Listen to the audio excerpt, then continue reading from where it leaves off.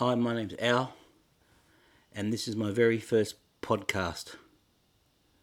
I'm here to have a chat about love, life, along the way, and hopefully have a laugh as well.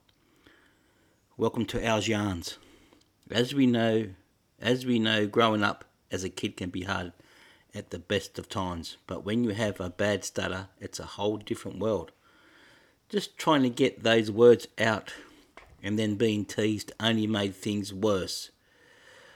I remember when I was 7, we moved from suburb to a new suburb, and I had to finish the year off at my old school before I started my new school the following year. So I had to walk about 10-15 minutes, and I walked by myself. It wasn't too busy of a road. And I remember walking past this one particular house where there was an older kid who used to always come out and bullied me. And I'm not sure, but I don't really remember much about stuttering before I was 7 until after this boy started bullying me and then bullying me, and my stutter seemed to progress from there. And I was a bit hesitant walking to school, but my mum finally asked me why, so I told her I was getting bullied, and then she started to walk me halfway past the person's house, and I walked the rest of the way to my old school. And then one afternoon, the kid came out, not knowing my mum was there, and went to bully me. But my mum just walked straight up to the front door because the kid ran inside the house, knocked on the door and spoke to his mum. And then the kid came out and apologised to me. But that didn't make any difference to me because I had the stutter now. Maybe it was there before, like I said, but I'm not sure. But things got worse from there, and I got teased a lot by kids. But lucky I had a great language teacher at primary school in the 80s, probably year 6 at primary school, and his name was Mr. Reed, who taught me a lot in trying to help me fix my stuttering,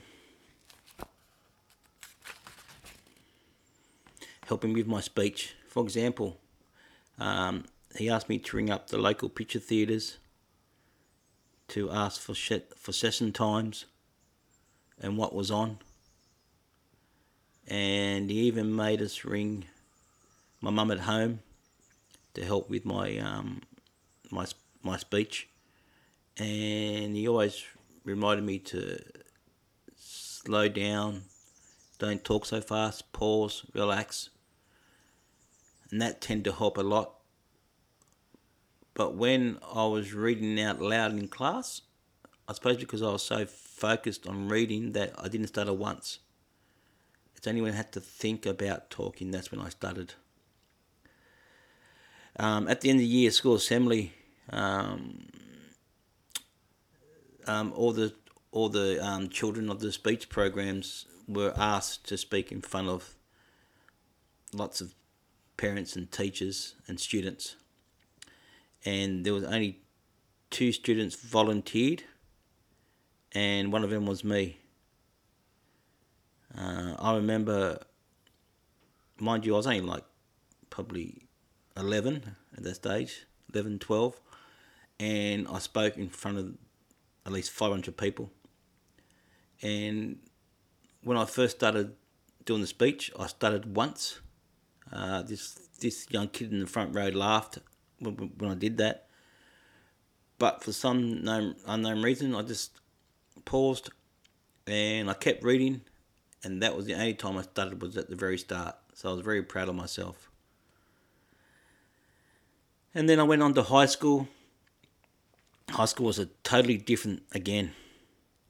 Even though my speech was a lot better, I was heavily teased and given the nickname Donkey. He always called me that. And I just made a joke of it most of the time because I just wanted to fit in. Looking back, there was one day when I had enough. And you know what? I thought, I've had this. And I decided to end it all, I had it all planned out. I thought I'd catch the bus to my local train station. Then I'd catch a train up to the Blue Mountains.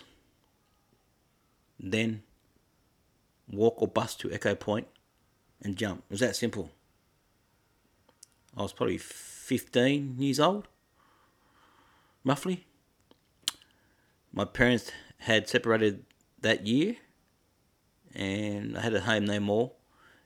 Even though I knew my parents were going to get divorced, it was still hard that my dad was no longer at home.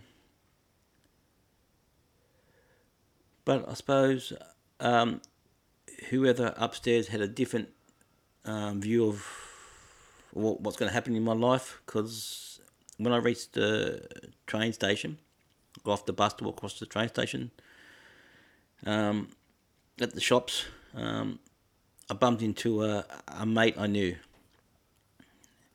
and he asked me what I was doing, and too afraid to tell him my plans, I said, not much. He replied, do you want to hang out? I said, sure. And that was that to my grand plan. And 12 months later, I discovered my love of alcohol.